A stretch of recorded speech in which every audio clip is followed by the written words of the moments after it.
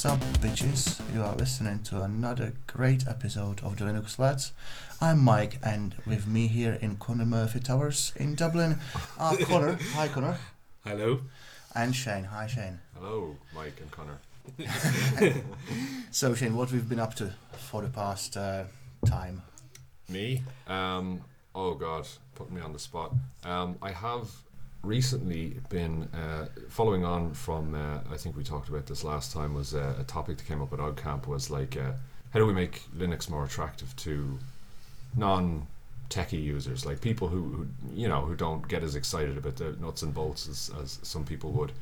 But I thought filmmaking in Linux, like how would that go? Like, because I was experimenting with Kden Live and Blender, and obviously we use Audacity for this, and I was thinking like the editing, the creative side of Linux, like that's kind of an avenue, that's a way to get people involved and get people interested and think, oh well, I don't have to use proprietary shit like Adobe or After Effects and all that kind of stuff that costs heaven and earth, like, so you can use Kden Live, you can use Blender for VFX, I kind of am experimenting there. So I'd love to actually make like something like a 5 to 10 minute short film in Linux entirely, and just to show that it can be done and that it can look pretty good. Yeah, that's something's quite interesting. Forgive me if I get his name wrong, but I think he's a frequent person on Jupiter Broadcasting on the Linux Unplugged podcast. I think his name is Brent, but again, if I've got his name wrong, I do apologise. But his whole thing was, he just started off with Darktable, which is the equivalent of Adobe's Lightroom, kind of a bit of a play on obviously Lightroom, Darktable, but it's kind of a photo editing piece of software, and it's something that I've used in the past. It's something that anytime I've taken a photograph and I want to do some light editing, I just open up Darktable, and it's very powerful. It can do your whole histogram adjustments, your whole I forget the curve where you can bring up your highlights and you bring down your shadows and that whole thing. It's immensely powerful, but I normally just use it for things like denoising the photographs and some very basic editing, but something that's very powerful. It's kind of a GTK app, but if you're into more on the KDE side of things, there's something called Digicam, which is I've been told, and I've used it a couple of times, is even more powerful. You can get, Digicam is legit a very good photo editor. So if you're on the KDE side of things, definitely have a look out for Digicam. Yeah, I tried to use Darktable myself before. I couldn't really figure it out. I'd need to spend more time with it, but yeah, it did seem pretty good. I don't know, I'm the kind of person who opens Blender and then the self-preservation sense kicks in, and to protect my ego I close it again. I don't know, it's really dumb. So what do you think you'll be using for your short film then? Well, I have tried out like Kden Live, which is good, and has some great features, but I've heard that Shotcut is better in certain ways. I haven't really given it a whirl just yet, but yeah, for the I don't know, I actually had a very short-lived YouTube channel, and all the video editing I did for that was actually in Blender, because little do people know there's a fully fledged video editor built into Blender. It's probably a fully fledged render farm in it as well. Oh, it's like that application is amazing. It has layer upon layer of mysteries, and it's it is a terrifying thing to open up and to use initially, but I actually did a course online. Like I got about 10% of the way through it, but it was enough to give me a grounding. Actually, no, sorry, I tell a lie. I did actually follow a series of YouTube videos, which I think we'll link in the show notes actually, because they should be seen, because amazing tutorial by a guy called Mikey Cal or something on YouTube. And he goes through using Blender as a video editor, and he breaks it down and shows you how to arrange all the windows, and it's immensely powerful, like really, really good. Just out of curiosity, what kind of computer do you use to even be able to run that thing? Oh, my main desktop is pretty hefty. Like it's got it's like a Core i7 something. I'm gonna say 3550K or something like that. I don't know. And I have a I have an NVIDIA GTX 1070 with like 8 gigs of RAM. No, 16 gigs of RAM. Sorry. Wow.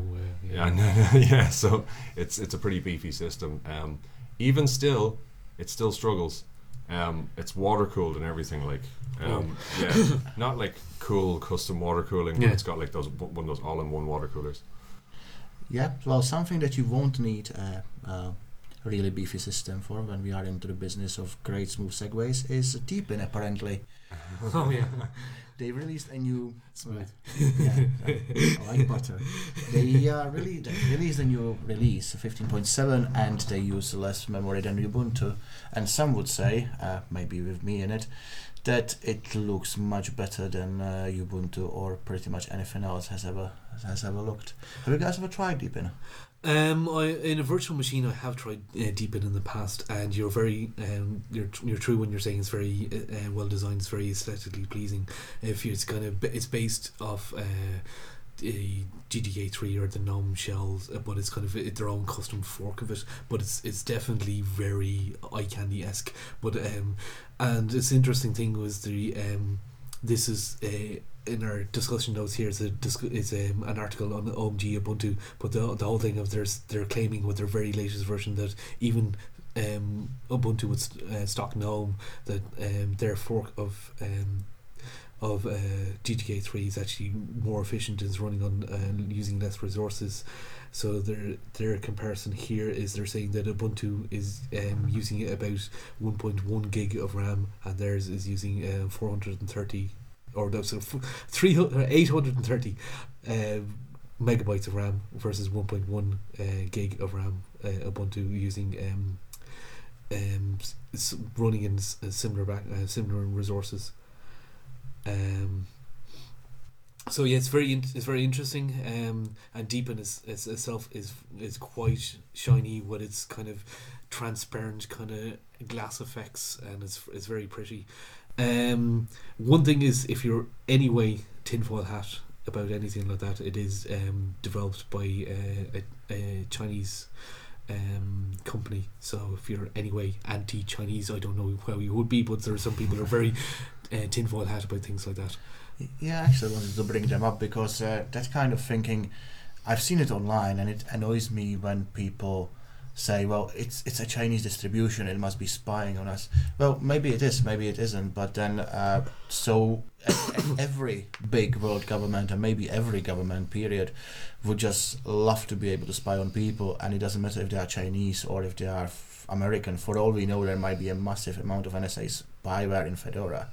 What do you think, Shane?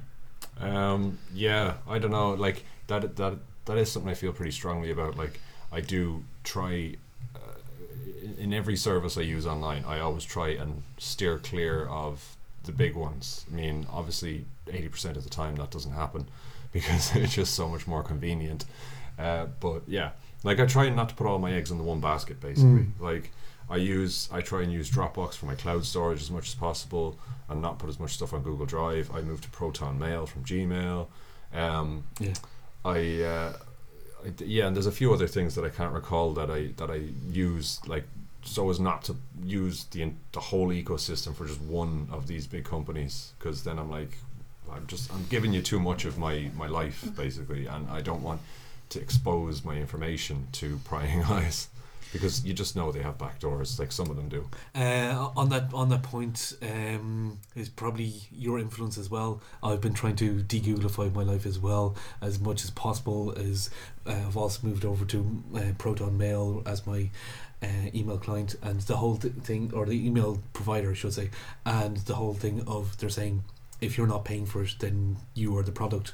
So I am paying the $5 a month or whatever it is for Proton Mail, and the whole thing is they've no incentive to be looking into any of my stuff.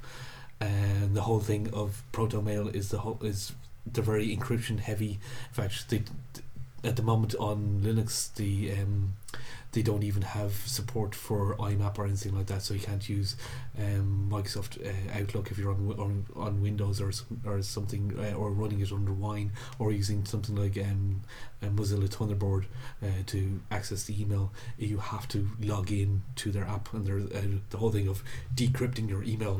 Thing comes up as soon as you start logging in, and they also have their own application for Android. But it's the whole thing of it's very hard to for them to actually look into your stuff. Yeah, I mean there's a lot of public eyes, or a lot of public focus on privacy and security these days. And in the UK, Jeremy Corbyn, one person's Lenin and the other person's Liberal, is actually proposing a structure where the government would create something like Facebook and pay for it the same way the BBC or the RTE are paid from people's licenses. And we would have public, or not we, but the Brits would have public infrastructure that they can use, and it would help prevent siphoning people's data and be spread of fake news, because just like the BBC is, at least on paper, trying to be objective, this would also be objective. Now, on one side, might be a great idea. On the other side, this could be so easily abused by the government if people are not careful. What do you guys think? I like it in principle, because Facebook is a social network run by a for-profit corporation. So I guess I can see where he's coming from when he says a public service social network, basically. But so yeah, on that side, with my free software hat on, it's a good idea. But with my paranoid tinfoil hat wearing hat on, you're absolutely right. Like it's not. Yeah, it's not something I would feel comfortable with. GCHQ or whatever could have all sorts of shit going on there. Yeah,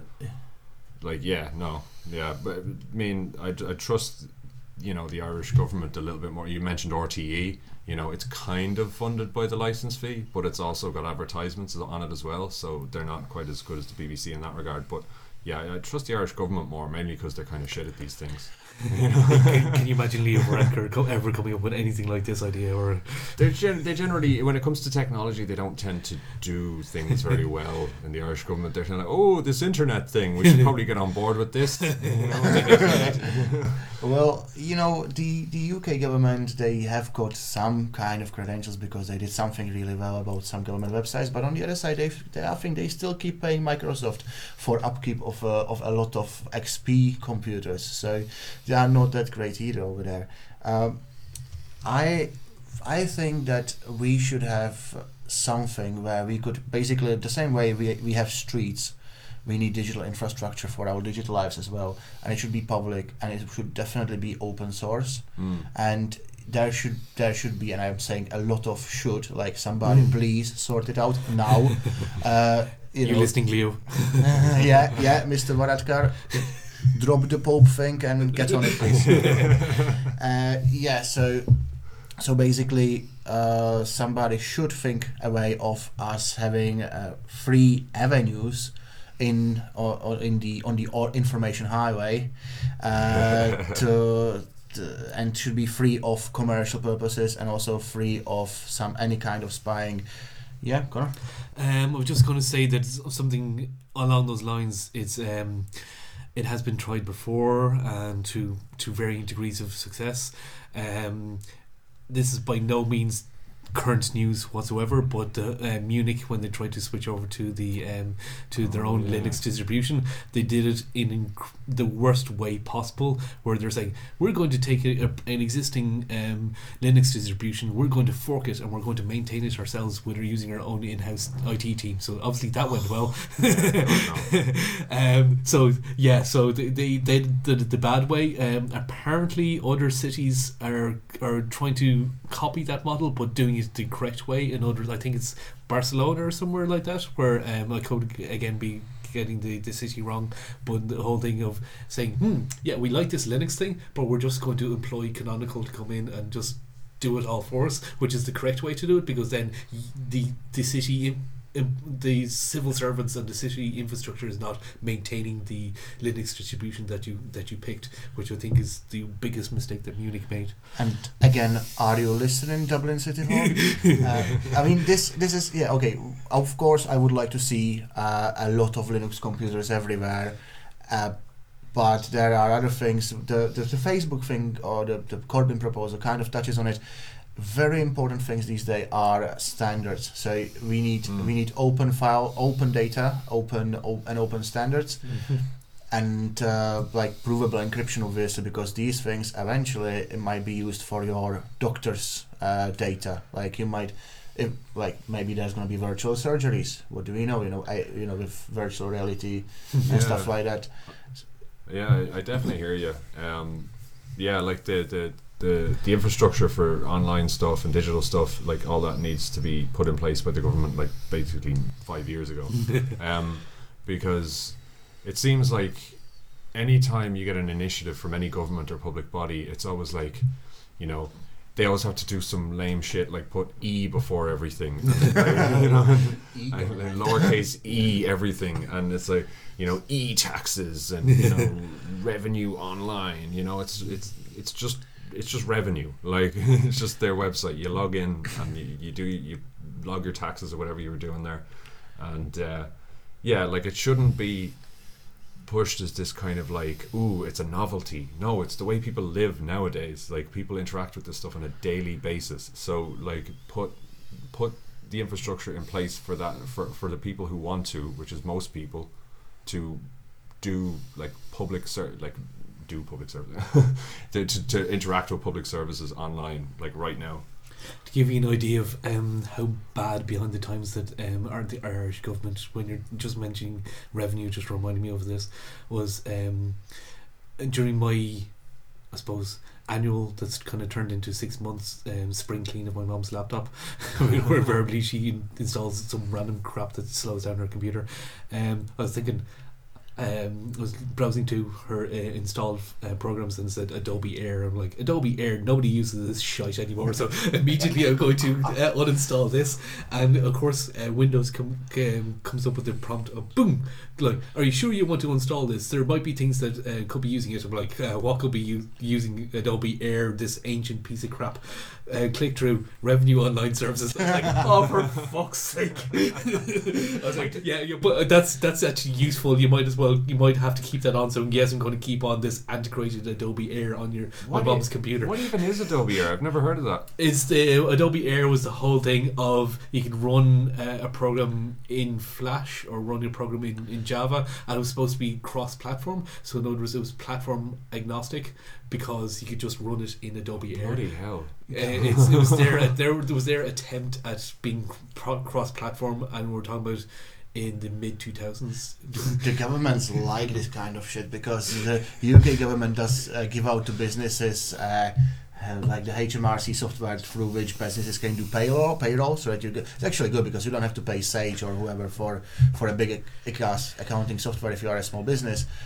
And that thing is also, that works on Mac, Linux and Windows, and it's also written in something like Adobe Air, probably that. And it's horrifying to use, but it's so slow. Yeah, it's like, nothing uses Adobe Air, and rightfully so, or anymore, and rightfully so, except for antiquated civil servant services. Well, I think this was the darling of all open source people, Steve Jobs, who basically took a big middle finger and stick it up the arse of Adobe. And maybe we should have listened to him more because Flash and Air and pretty much everything they use or they come up with, except maybe the Creative Suite, is holding progress back. Now, that might not be an issue when everybody starts using Chromebooks because now we can run Linux on them. So, more traditional Linux apps. For clarification, Google's Chrome OS actually is a version of Gen 2. But it's really? Incredibly, it is based on Gen 2, but it's incredibly locked down version of it. In other words, it's like Apple's Mac OS or iOS is based on BSD, but yeah.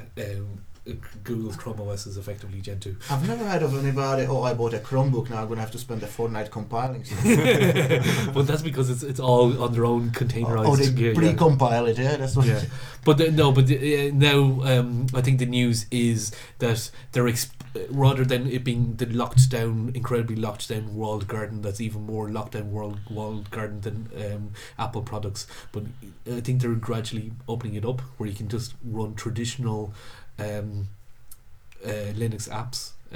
Traditional, what is that? Yeah, you know what I mean. Like you can run GIMP or something like that. Oh, okay. And as something that I think it was on another podcast, they said we're going to troll them immediately and just install Firefox. Yeah. Well, I mean that would improve a Chromebook 100% in my opinion. And isn't that happening to Google and Apple? No, sorry for throwing this in there. That's not in the show notes. I just realized, there is some gaming company or maybe two who are and Spotify and Netflix who are trying to get around Google and Apple's 30% cut on Android and iOS. Now making it somehow that you basically, instead of paying through the Google ecosystem, you pay sideways through Spotify. Isn't there a trend of taking these walled gardens? Well, maybe not through Spotify, but was it? Yeah, because you go to the Spotify website, isn't there a trend these days suddenly to crack these walled gardens open and make them a bit more open for people to use them in a way that Google might not necessarily. Actually, I think on that point, I think it is, and it's the major developer thing you're thinking of is actually Fortnite. I think Fortnite, to install it on an Android phone, is go to our website, download this APK and sideload it, because they're trying to get rid or get around the 30% cut revenue or whatever the thing is, and that's a dangerous precedence of saying everything should be sideloaded from an APK. I mean, there is going to be dumb people who just Google it and they come across a website that looks very similar and they're like, I'm going to just download this APK and sideload it onto my phone. But it's already happening because I used to work in a shop and there was a lot of people coming because of Kodi boxes, wanting cables and stuff, and they would download whatever, and also on their phones people would put anything that would help them watch free shit and listen to free shit and play free shit. They would find any way possible. So maybe this is just the fault of Google and Apple being greedy, rather than the people using the devices that they paid for a lot of money the way they want to. I think the key issue with all that stuff is it's basically companies saying, here's how we want you to watch our shit and here's how we want you to consume everything. And it's what companies are slow. Big companies are slow to change, so they're not adapting to how people use their content or access their content very quickly. So they're like, no, you have to get it from our app store and you have to do it this way. And people are like, well, I don't want to do that anymore. That's not exactly that's not how people live their lives anymore. You're not adapting to how people use your service. So I don't know whose fault it is. Maybe that's just the way it is. Maybe that's just how things go. Maybe it's capitalism. Who knows? It's me just kind of buzzing off some of the points that you raised, and this could be an entire conversation to ourselves. Feel free to interrupt me if I'm talking too long on this one. But it's the whole idea of the Kodi boxes, where Kodi is a legitimate open source project. It used to be the XBMC or Xbox Media Player or whatever project, and then they rebranded and became the Kodi project. It's really good project. It will install or will play local files on your Android phone if you install it on your Windows computer, your Linux computer, whatever. It's a really good kind of interface for playing your media. But what a lot of nefarious people what they're doing was they're just because it runs on Android, they're essentially just started introducing these really cheap boxes running Android, and they just slapped Kodi on it, but they also slapped a whole load of plugins that's watch Netflix for free and all of this cheap or really nefarious stuff. So that tainted the name of it was just referred to as Kodi boxes, and people were associating the word Kodi with piracy, which the Kodi people were like, no, that's not what we are at all. But what it was the plugins on top. But they were just putting those weird plugins on top of Kodi. Yeah, I'm really glad that you interjected, because I basically said Kodi box without explaining it, and that shouldn't be, because that gives them crap that they don't deserve. And it is horrible how this kind of reputation just grows without them being able to do anything about it. Yeah, I mean, it reminds me of a conversation I had with someone at work the other day. He was asking me, what is Linux, basically, and he was asking loads of questions, and I said, and he said, oh, so it's free. Oh, so you can just get a load of shit for free. Oh, that sounds great. And and I was like, no, hang on, come back here. You know, we're not done. So I had to explain, like, people just fundamentally don't get the philosophy in some cases. Like, people just don't, they fundamentally just don't get it. Like, I'm not saying they're never going to be able to get it, and we shouldn't try, but like some people are just like, oh cool, it doesn't cost anything, that's the benefit. No, it's more to it than that. And so you're right with like Kodi, prime example there. People just I can watch Big Bang Theory for free. Oh god. That's another topic. Or Game of Thrones, or Breaking Bad, or whatever is your TV series of choice. But the whole idea of I suppose the free software movement, one thing that's bad about it is you have to explain. It was like free as in cost, free as in gratis, as in this doesn't cost you anything, versus free as in freedom. And if you have to constantly be making that distinction of no, don't think of this as free as in cost. It may very well be free as in cost, but it's also free as in freedom. Then I think you have a fundamental marketing messages. So sometimes I use the term open source more, even though they're tangentially related, but I think they're not closely aligned to the utmost degree. I use the word open more so. Yeah, I would use the term open source because it describes exactly what it is. The source of the file is open, anyone can see it. Whereas if you have to say no, it's free as in freedom, as in free from your rights and everything is free. If you have to go into that 5-minute long spiel every time that you bring it up, then I think it's a marketing problem. I just say Libre because it makes me sound really educated. Really hipster. Yeah, really hipster. I caught you guys as Libre. Oh my god, is this like so Libre? And but that kind of split is amazingly characteristic of this ecosystem, whatever you want the ecosystem call, whatever you want to call the ecosystem. So we have Free and Libre, and we have Flatpak and Snap, and we have this and that. There seems to be that basically to come back to what you were saying, Shane. What is Linux? Linux is choice. Mm-hmm. That's the philosophy behind it anyway, and that I think summarizes it, because then it's up to you what you choose.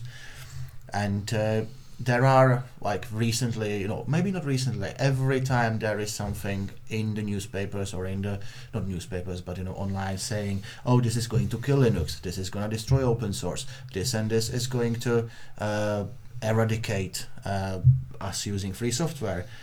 And it just seems to me that this movement, this choice that we have, you can't destroy it or take it back anymore. It's too big, and you can't destroy an idea. You can, you can.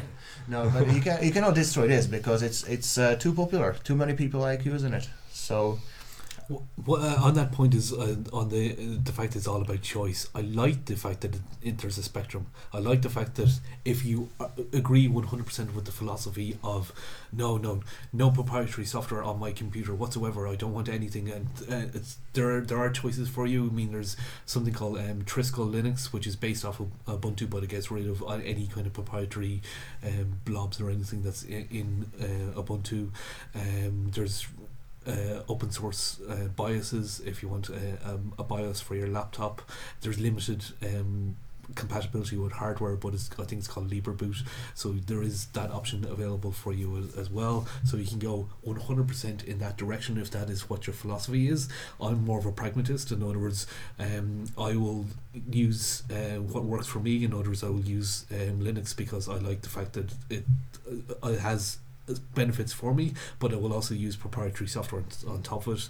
I'll use Google Chrome if I want. I'll use Netflix with their proprietary DRM plugins and something like that, because I'm being pragmatic about it. I'll use it if I want to. Allow me to interject. No, I think that actually is what makes us a community, because we don't let anybody tell us what we want to do. Unlike unlike people who are not interested in computers, and they just use what's available there, what is the most convenient, and it is amazing how long it has been around. I think it's been recently. Linux has been 27 years old or something, and Debian 25 or something like that. And I mean, another smooth segue from Mike is that another old project that's been around for donkey's years, as they say, is Thunderbird, and it's getting a new look and new features and a new logo apparently.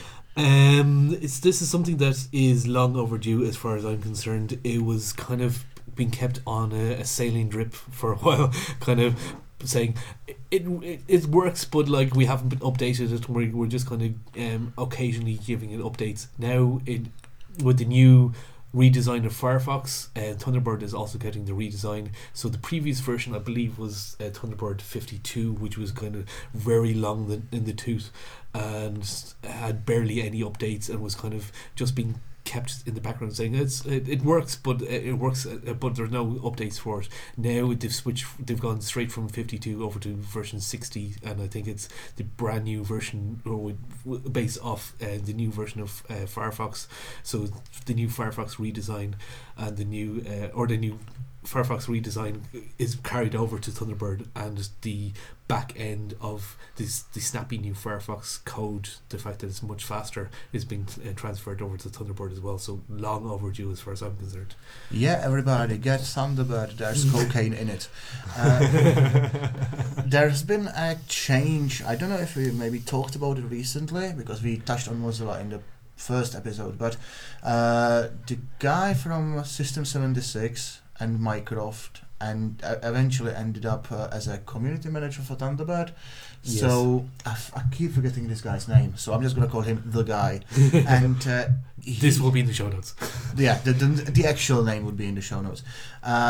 He is I think that signifies the stuff that despite numerous reports, Thunderbird is not dead. Yes. And they are actually trying to lift it from maybe not the ashes, but the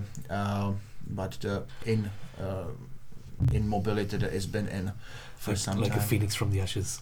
Yeah, that's probably a horrible metaphor. Anyway, something that's also moving forward is apparently now you can install firmware updates on the Lenovo ThinkPads, which you, Connor, would probably love as you're an owner of one. I'm currently, and this is currently being recorded on a T450, but I believe the very latest versions, the T480s and so on, and apparently it's been a long time coming, is you can now say, for example, if there's a new firmware update or something like that, or for the laptop, if be it BIOS or something like that, you get a prompt and say there's this new update that's coming. So apparently Lenovo ThinkPads are now, you can now with the latest version, the T480s and so on, you can now just install, say, oh, there's a new, rather than relying on Windows or something like that to update your BIOS. It's just a matter of just clicking in and saying, yeah, there's a new update. Cool.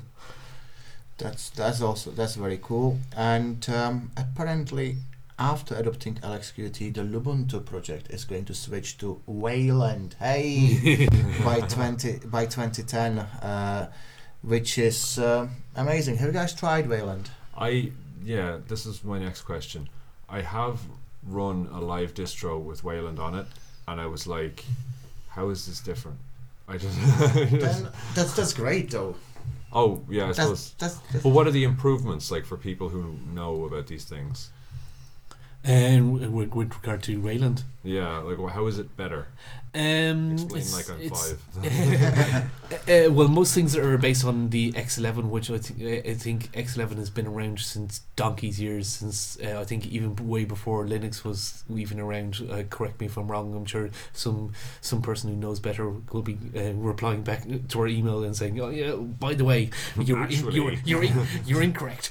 But it's something that's been around for like 20 or 30 years. It's very antiquated. It's kind of something that's works, and we're kind of constantly patching it and saying now it's just to upgrade it, but it's fundamentally in its core is something that's very ancient. Wayland is something that's more modern, so it would introduce better things that I think I can't think off the top of my head, but it is more just more modern kind of stack of displaying windows and something like that. But one thing that I did want to correct with Mike when he said by 2010, it's Ubuntu version 2010, not the year 2010. I was like, wait a second.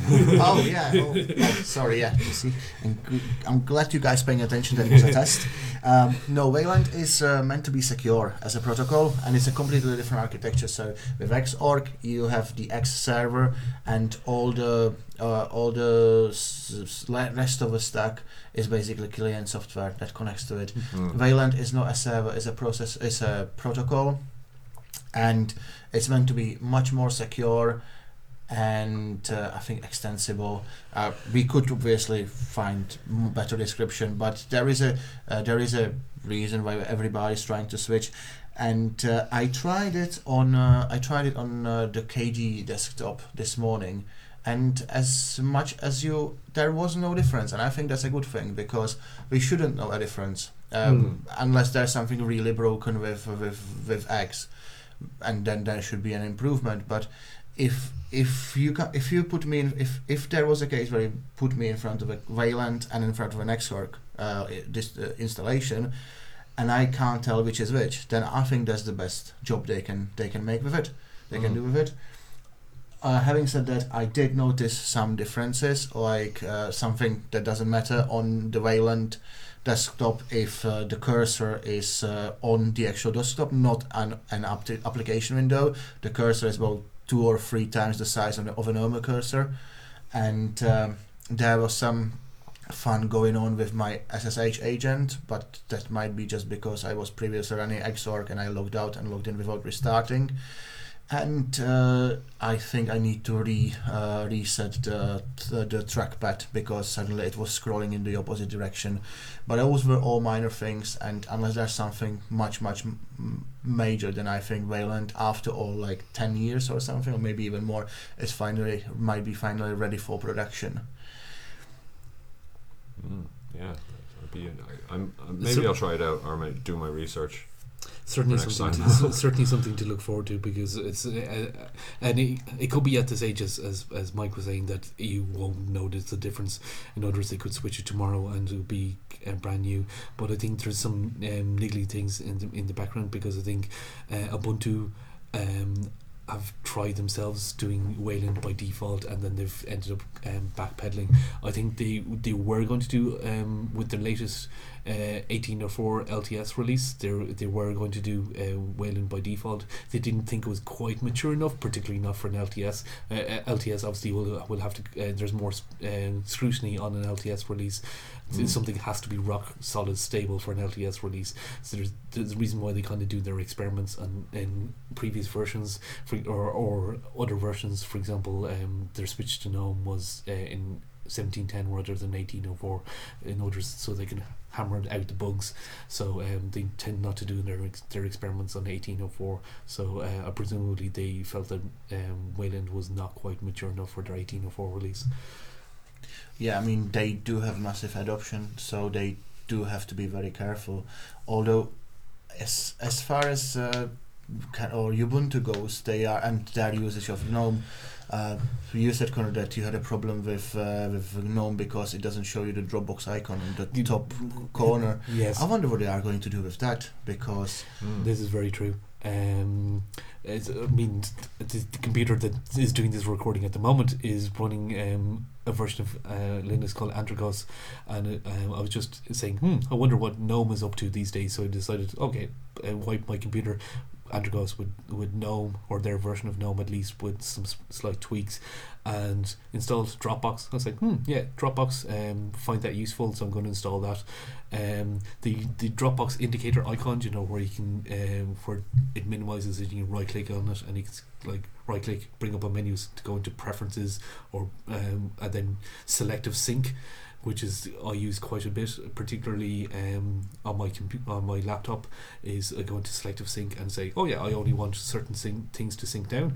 That icon pretty much doesn't exist on GNOME, so it was the case of install Dropbox.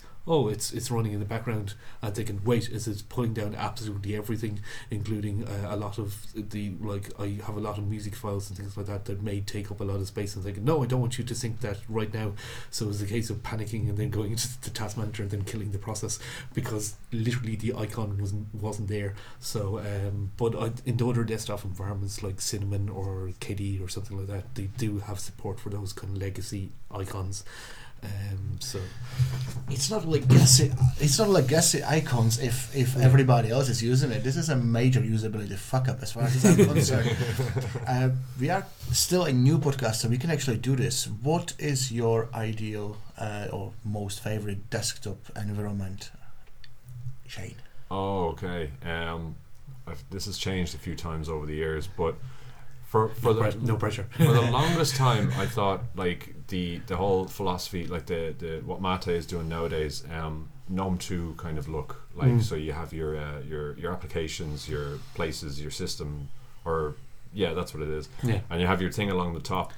But what really pissed me off about GNOME 2 before was that, like, I think it used to have a taskbar on the bottom and the top, and I was like, why? That's no point. Yeah. And so I had, so that's what made me ditch it eventually, because I thought I'm, wasting that like 20 pixels of vertical space on the bottom.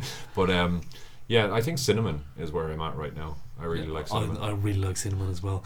For the people who are not aware of the Mate desktop is literally the direct continuation of the GTK or the GNOME 2 code, but modernizing, like, it does support GTK 3 and so on. So they've completely modernized the back end, but it just looks similar. So if you're used to that paradigm of something like that, of switching, like Shane was saying, with the application menus, the three menus at the top and your top bar and your bottom bar, but in the Ubuntu Mate edition, I think they have a desktop switcher, so you can change the layout around if that is not your preference.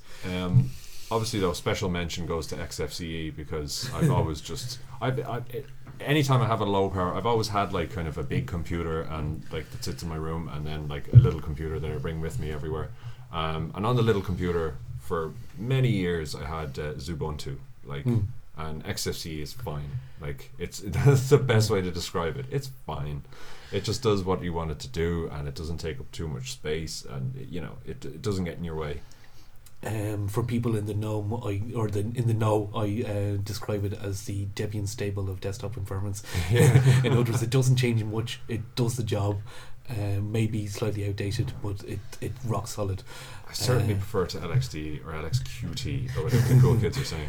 I think LXD. Oh, sorry. The Ubuntu distribution that we started this discussion of. To me, this massive. We move tangentially. Let's just accept that and. I'm happy with that. Yeah, I mean, the Ubuntu distribution for me, that was always like, okay, I tried, but I'm not gonna like it, and I tried and I didn't, because the icons are horrible. Functionality from the file manager was missing. Everything kind of works, and it actually did work, but it was really ugly as far as I'm concerned. So I never gave it serious consideration, and now look at them. Suddenly, I don't know what changed in the project, but suddenly they are on the forefront of progress. Like gone are the days when Ubuntu was the even more Jurassic than XFCE with me, and suddenly we have them, using LXQT. Well, maybe not so suddenly. It is just because it came suddenly into my head, but it's probably been happening for some time now. Yeah, it has been long in the works. Yeah, they are adopting LXQT. The project is moving forward. They, as we talked about before, they dropped this oh, we are really lightweight for computers that have got half a megabyte of RAM and and a floppy for a disk drive. And they are becoming a serious contestant for people who like the look of Qt as opposed to the overdone look of GTK, as is in Cinnamon, Mate, GNOME, and XFCE. And they do like new things, and project moving forward really at some pace. So I'm really looking forward, and I say forward a lot. I'm looking forward to what they come up with, and maybe they will give KDE some competition and make KDE even better in progress. So to answer the question on everybody lips, yes, I like KDE, and I've been liking it for about 6 months, and it's so stable and at the same time still updating and adding new features and new shiny, and I really like shiny. That I think I'll be liking, as long as they stay on this course, I'll be liking it for a very long time. Certainly, I have tried out KDE Plasma 5 in the past, and it's pretty much everything that Mike has been describing. It's just there'd be little small things, niggling things that might annoy me that would cause me to say, I wonder what other desktop environments are they implementing this one particular thing better, and so that caused me to distro hop. But in terms of if I was sat down and saying there's this laptop right in front of you, it's running KDE Plasma 5, but you have to use that for the rest of your life, I'd be perfectly fine with that. It's very well designed and very stable. I was like this with KDE before, when when these little niggling things would come up and I would switch to GNOME, but back then the little niggling things were like your audio server crashing and suddenly you had no sound. So yeah, props to the KDE project for being awesome. One thing that Shane mentioned is Cinnamon, and I really like Cinnamon myself.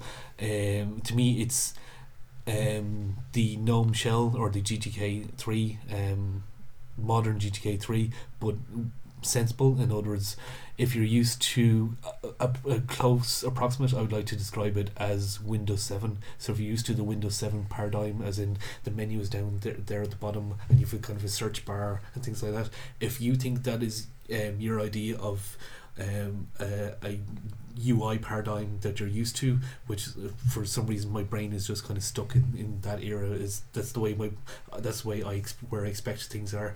It's very Windows 7-esque. Yeah, and might be controversial to say, but I actually liked Windows 7. Yeah. I think it was, for me, it was peak Windows. Yeah, exactly. Like, I mean, XP was like, it's alright, and then Windows 7 came along, I was like, oh, okay, this isn't half bad, like, it, for Windows. Yeah. No, well, let's not get all tribal about it. Like, if it's good, it's good, no matter who makes it or what philosophy it's built upon. Windows 7. I happily used Windows 7 for years, so what can I say, really? Yeah, so in other words, if you do really like Windows 7 and you think that Windows 7 is how you expect a computer to run, but you want a Linux equivalent, probably try the Cinnamon desktop environment, because wouldn't be exactly the same, but it'd be very similar.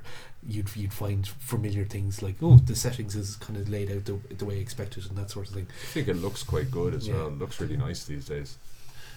Well, yeah, maybe.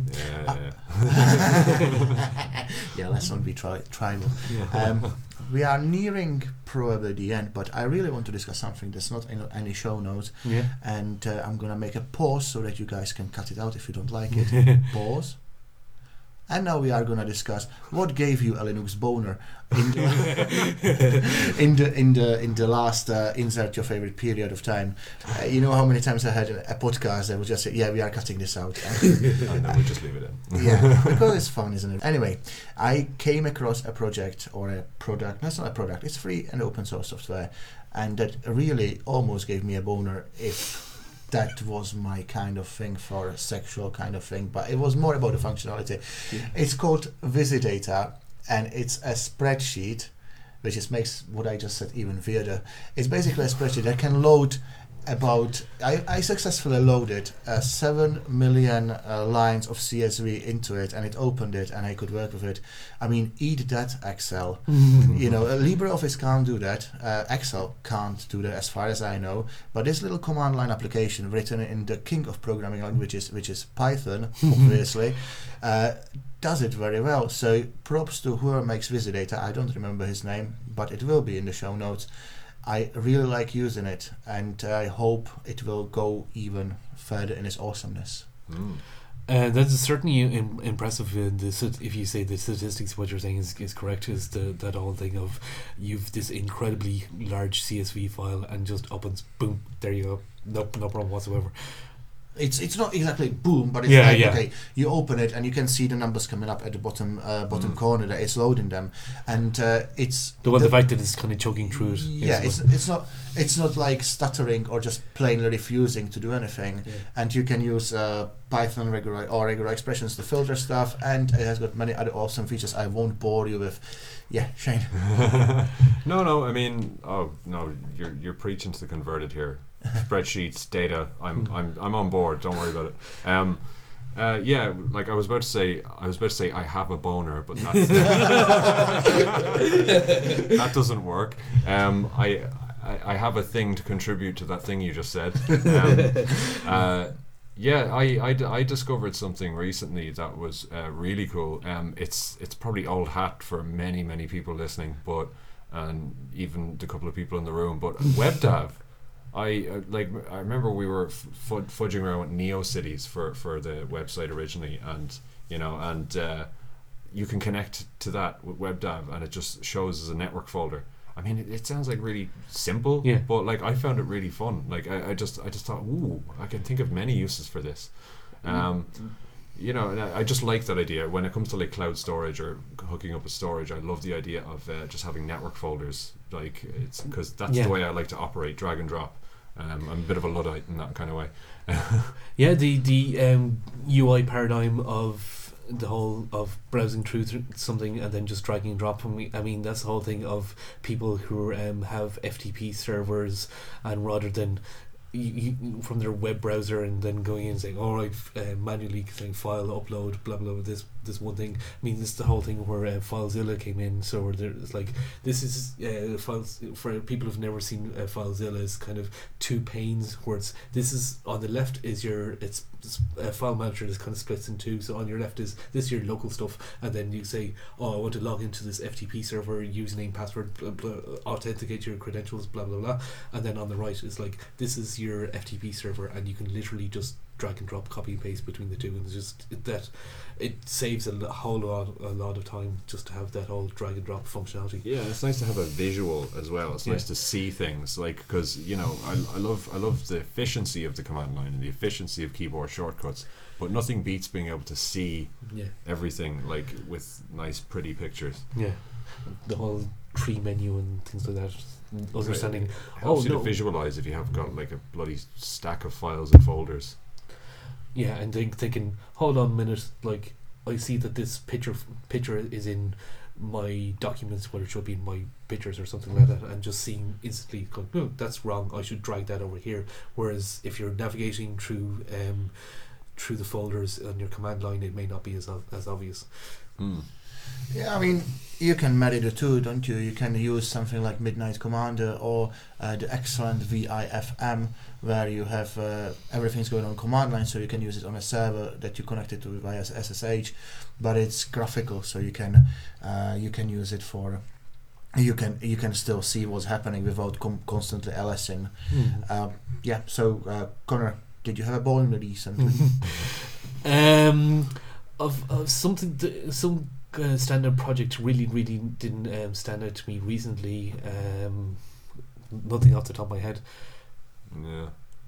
Yeah, I think with this kind of statement, I think it's time for us to finish. Let's just iterate over our socials and over our where to find us. So one place would be Twitter, where we are at Linux Lads. Yeah, we now have a Linux Lads Twitter. Next, we have our website, which is linuxleds.com, where you can subscribe to our RSS feed and get our episode into your podcatcher, which is exactly what you're already doing since you're listening to this, probably. And we are on Telegram. The link is ugly. It's going to be on our show notes. We do have our own separate Telegram now, so not to be associated with those Dublin Linux heathens. Yeah, those guys. The jerks, right? But if you want to meet those jerks, and us as well, they are the same people. Well, anyway, if you want to meet us in person, then obviously only nice encounters, please. No egg throwing or anything. If you want to meet us, come to our meetup, and you can find that on Dublin Linux meetup page. Linux or dublinlinux.org is the web address. If you search for us on most of the social media, or all the links will be on that web page. So that'll be dublinlinux.org if you want that information. And with that, it's time to say goodbye. I've been Mike. I've been Connor. And I've been Shane. Goodbye, bitches.